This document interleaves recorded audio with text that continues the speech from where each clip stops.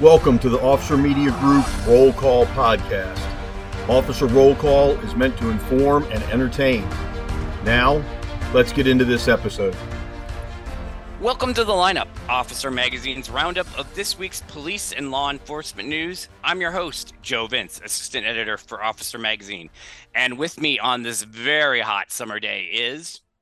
Retired Lieutenant Frank Borelli, and I feel bad for everybody out there in the heat. I'm in the mid-Atlantic area where, we got to the low 80s today, and it hasn't been too terrible. Yeah. Yesterday, I'm outside of Chicago, pushing 100, doing the same thing today. The only small saving grace is we don't get the humidity like some places do. So, but it's still hot. I have a lot of sympathy for the officers working in the Southwest. I know Lafayette, Louisiana has seen over 100-degree temperatures for roughly 30 days in a row now. And it's just torturous. So all those folks need to stay cool, stay hydrated, pay attention for heat injuries. Well, let's get started with our first story. Comes out of Pittsburgh, where an eviction attempt turned into a massive shootout in that city. 7 deputies were sent to a residence to conduct an eviction, and it turned into a 6-hour-long standoff where the gunman ended up dead. Thankfully, there were no injuries. There are minor injuries. I believe one of the law enforcement officers suffered scrapes and cuts trying to scramble for cover during the initial firing. But no, to my knowledge, no law enforcement officers were shot or wounded. At least somewhere between 2 to 3 police drones were shot down by the individual. This is another one of these cases where you're seeing these eviction attempts where deputies are brought in to help with an eviction and ends up turning into a gun battle. And I'd like to point out how important it is the language that we use, and we're as guilty of it as the next guy, and I'm not picking on you, but even what you just said, deputies were brought in to help with. Well, the way eviction laws work, people pay their rent. They don't pay their rent. The landlord goes to court. The court then says, all right, Mr. Renter, you have this long to pay your rent, get caught up on your rent, whatever. If not, then he has the right to evict you. Then the landlord has to go back to court to get the eviction notice. Then it gets served. Usually it gets served by deputies as officers of the court. And then things can go sideways. Absolutely. In this case, and I can't help but wonder if, there was this big moratorium on evictions and rent during COVID. And I imagine a lot of people got really used to not paying rent. And then all of a sudden they got to pay rent again. And sometimes it's great and sometimes it's not. In this case, the tenant was an elderly gentleman. He was 63 years old. The deputies show up, and as I understand it, they knew going in that it might be a problem. For whatever reason, they had been told it might be a volatile situation. They tried to get in the door, and shots get fired. And the other thing about language is, as is reported, hundreds of rounds fired and a massive SWAT vehicle. And some of these other things that I see. This report, and we run syndicated news, so everybody listening understands. This report, if you look at the links, is based on a couple of Twitter feeds, and you really have to be careful about the terminology you see and what's coming out of Twitter. At one point, this Twitter user that they're citing says thousands or hundreds, or I can't remember. I'd have to go back and look at it, of SWAT officers on the scene. Well, Pittsburgh's a big place, but I'd be willing to bet they don't have hundreds of SWAT officers, even if you include the Allegheny Sheriff's Office with it. So there's some obvious exaggeration going on, but that there was a lot of gunfire, hands down, absolutely. I'm glad that none of the deputies were hurt. Um, if they're there for hours, they're doing everything they can to get this guy out without causing him any harm. And there's nothing we can see or find as yet that says whether this gentleman took his own life, killed himself, or whether in returning the fire, deputies or police officers killed him or shot him and he died as a result. I have to watch my own language because police officers don't go out looking to kill people. We shoot to stop threats. Sometimes it's a sad side effect that they die. Sad side effect that they die. Yeah, it's got to have sound pretty interesting in that little neighborhood in Pittsburgh. Yeah, and I think before we started recording, you had mentioned too is that the way it was described here, it sounded like a war zone. There was video too that at some point during the standoff, you can hear the gunshots being fired. Just repeat, it's not one, a pause or two. It's just repeated shots, and you don't know if that's an exchange of gunfire, if that's just one. That's just the gunman firing. Or what have you. And in situations like that too, where you're sitting around and as a law enforcement officer and waiting, and then you hear these intermittent gunshots. If the gunman is taking down a drone, what's got to be going through your head as far as how things are escalating in that situation. Yeah, I mean, you never know, but one rule of all firefights: incoming lead has the right of way. So cover is vital. One last pet peeve of mine: the image we used captured from the YouTube video that somebody posted, Fox 26 News live video. Their title: active shooter situation in Pittsburgh, PA. Active shooters aren't one person inside of an apartment complex only shooting at people trying to get into their apartment. Active shooters are hunters, not defenders. This guy probably felt like he was defending himself and his apartment, defending from the eviction. I'm not justifying or excusing what he did, but I take issue with this whole active shooter situation that Fox 26 used as their title. Another exaggeration, to be sure. Well, and I think that's a kind of a good point you make too, as far as the differences that law enforcement has with a term like active shooter and what the public has. And I'm sure in a lot of cases, putting out active shooter is an alert to the public to say, stay away from this area. Do not be congregating around it. Give it a wide distance. Yeah, don't stand at your window looking across the street where the guy's shooting. Exactly. Moving on to our next story. This is out of Kentucky, and this was just a harrowing piece of body cam footage of police officers rescuing a woman who had been kidnapped and chained to the floor by a man who she shared a child with. When I saw the video of this, it goes through your head is having another human being treat a human being like this, and it's disturbing beyond all measures. The woman had been left in the house after she had been literally locked down, and luckily she was able to break a window in the house and begin yelling for help. And luckily, a neighbor heard, was able to call 911, and police were got to the scene and were able to free her. But you've been on that side as far as seeing the inhumanity toward man in cases like that. Is what's that like as an officer going into a situation like that?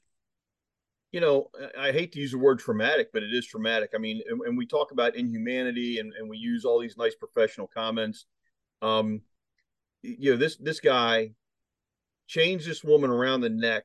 And if you look at the body cam video, it literally is a chain that's just Mm-hmm. padlocked around her neck, and you can see where the chain is snug in her flesh. Um, it's just this is evil. This isn't inhumane. This is just evil that somebody can treat another human being like that and either think that it's okay or think that they can get away with it. Either one is just unacceptable. The worrisome thing to me, and I guess this would be, her fear had to be so high, not only of the guy who kidnaps her and holds her captive and chains her, locks her in his house, then chains her to the floor, but it said that she had been in there for several days, if I understood this article correctly. Um, and so she manages to break out a window and call for help, and that's a good thing.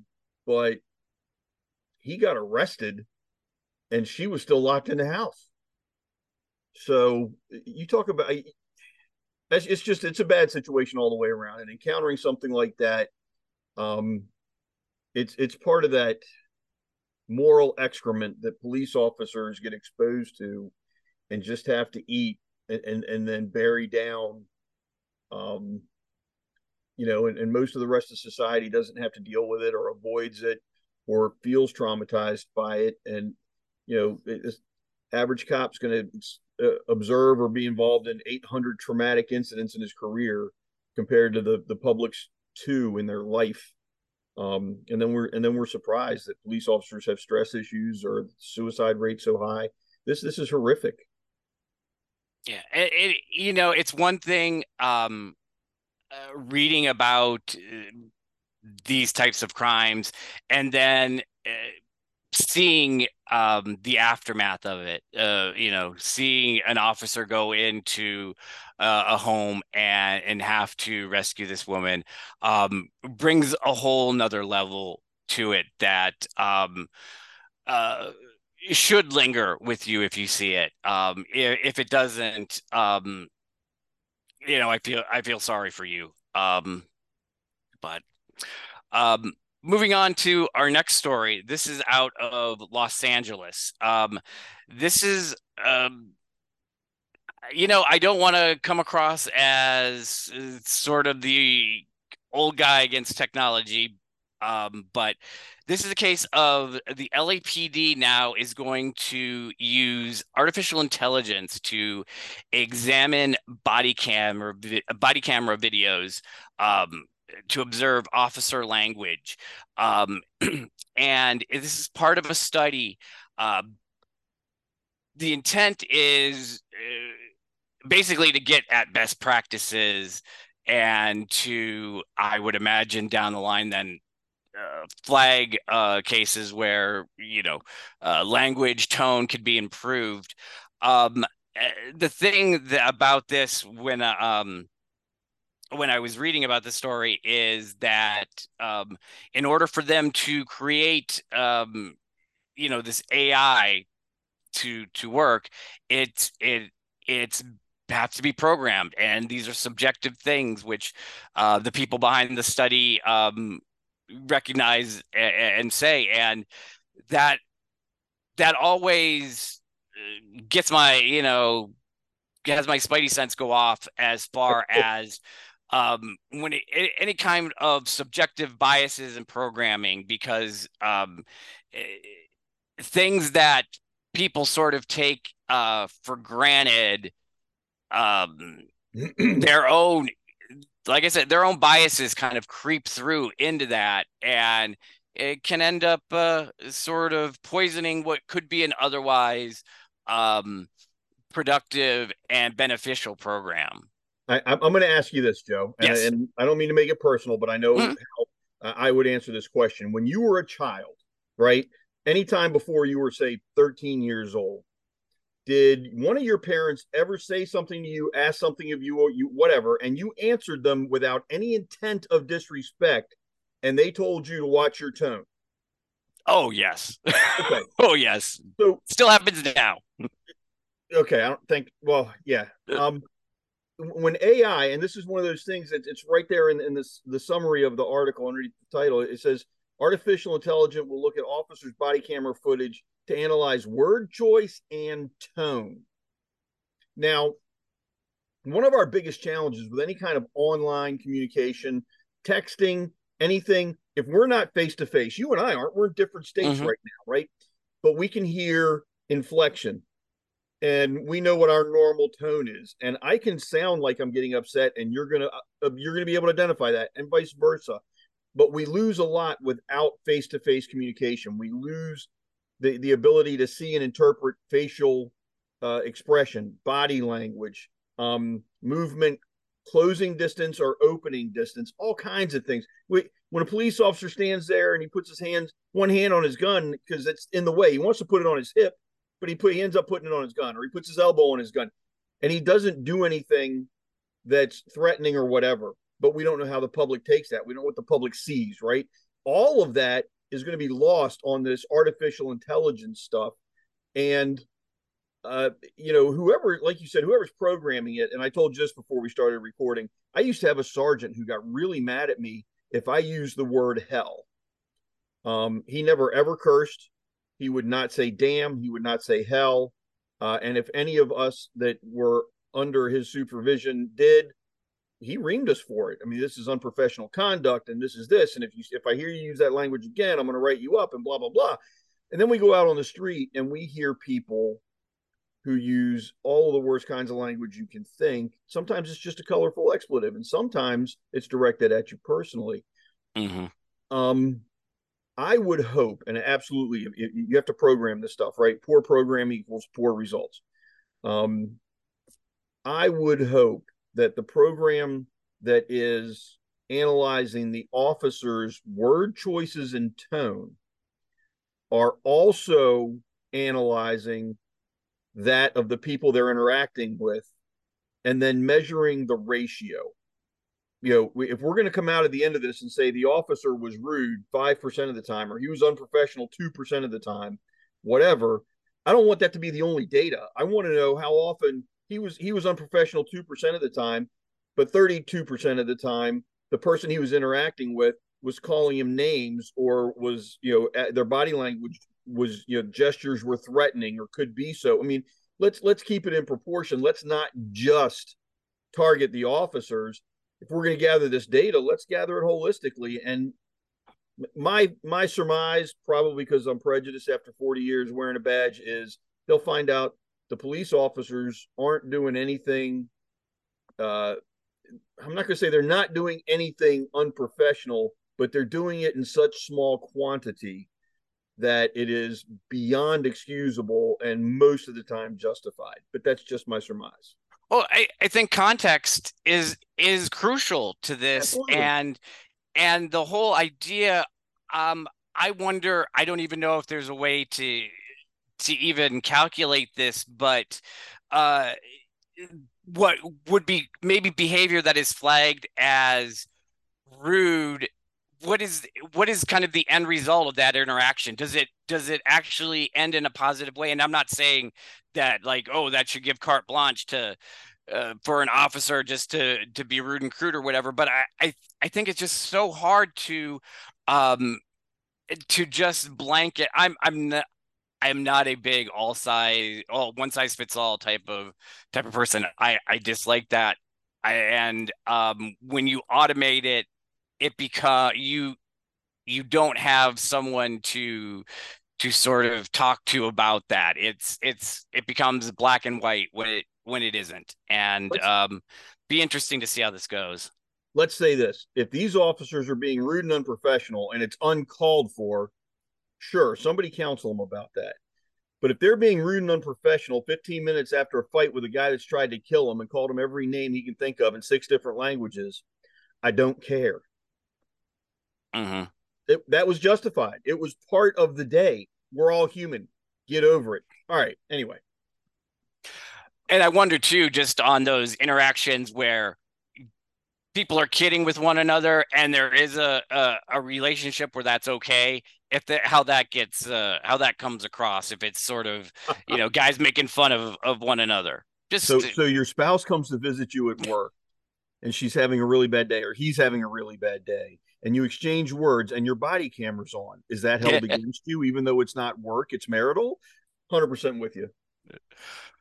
on to our next story, and I this is out of Portland, Oregon, and I really like this a story about a veteran police officer who talked about really putting his training and his instinct to use to help apprehend a hospital gunman last month.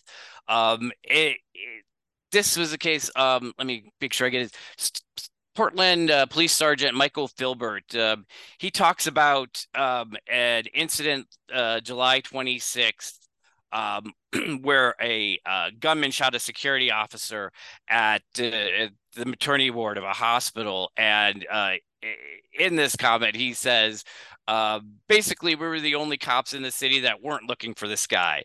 Well, even though he wasn't formally on the case, he was on the case because for whatever reason, he decided to look up the address of the suspected gunman and do some detective work on his own. It ended up being good detective work because it led police to the man.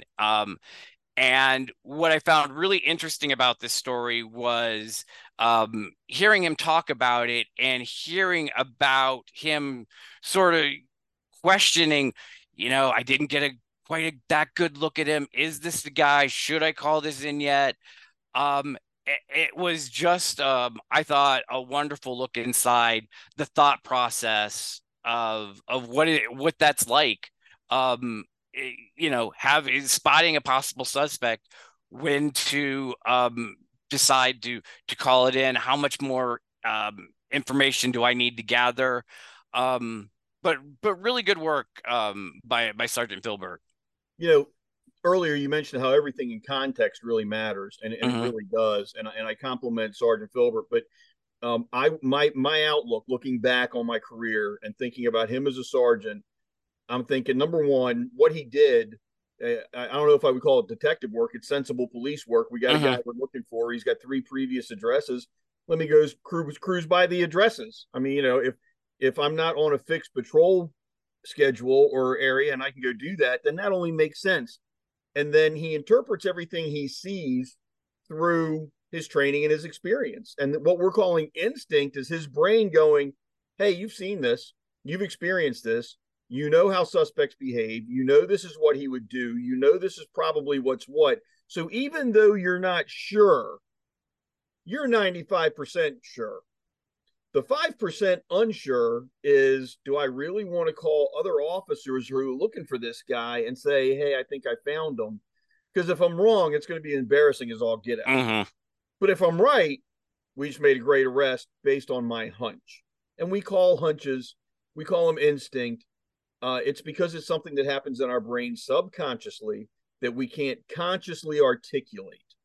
But it's real and it's there. And that's why we train. That's why we do force on force training. That's why we do repeated scenarios through the academy and in service. So our brain can see situations and be able to reference them when they're applicable down the road when we didn't even know we were going to need it.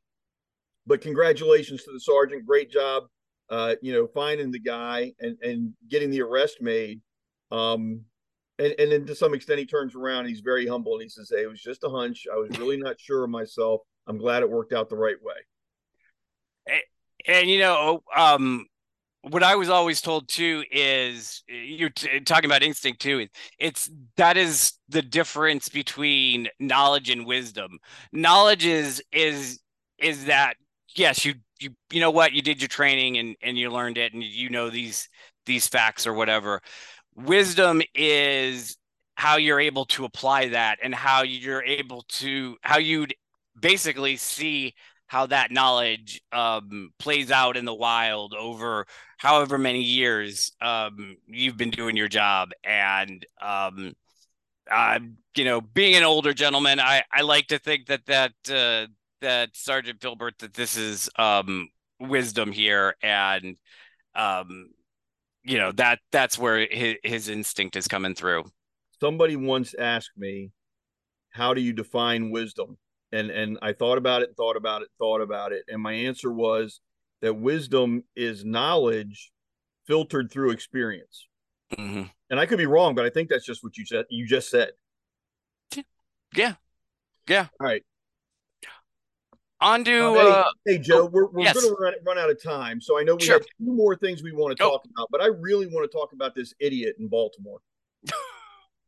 Okay, let's jump to our last story here. This is out of Baltimore County, where a chase with a stolen car had a conscientious thief in mind here.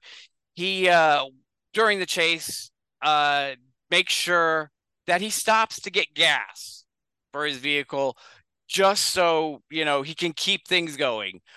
This was caught by a TV news helicopter in the area, and you see the guy go to the pump and what appears to be filling his car up.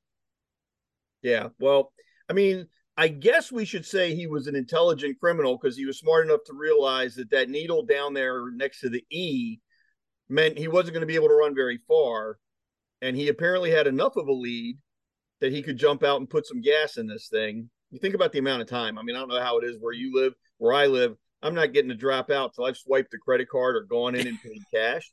So he had to have enough time that he manages to put gas in it, but then he drives away without taking the pump out of his tank. So now we're chasing a car that he had hit a bus. So he's got all this front end damage that's dragging a gas hose that can't have very much gas in it. It's inevitable he's going to get caught, but don't underestimate him. When the car did run out of gas, he jumped out and ran away. He wasn't going to run out of gas, but I'm glad the police officers caught him. Apparently they recovered a gun on the guy, so I'm glad they didn't go violent. Not the sharpest tool in the shed, in my opinion. Need to watch more NASCAR, learn how to do those pit stops quick and not have the gas tank go out with you. That's it. He needs a pit crew so he can just pull in, they can do everything, and he can pull out in a hurry. I sense a side business there. Well, it will be all for this week. We had a jam-packed episode. Thank you very much for listening. And by all means, stay safe and also stay cool while you're out there. Yeah, definitely stay cool. And I guess now at this point, especially in Baltimore, watch out for the pit crews. They should be in uniform with big gas cans and spare tires. Oh, those are great. Thank you, Joe. Take care. Thank you for listening to this week's episode of The Lineup. Please remember, the opinions voiced are not those of Officer Media Group or Endeavor Business Media, but only those speaking those opinions themselves. Thank you and stay safe.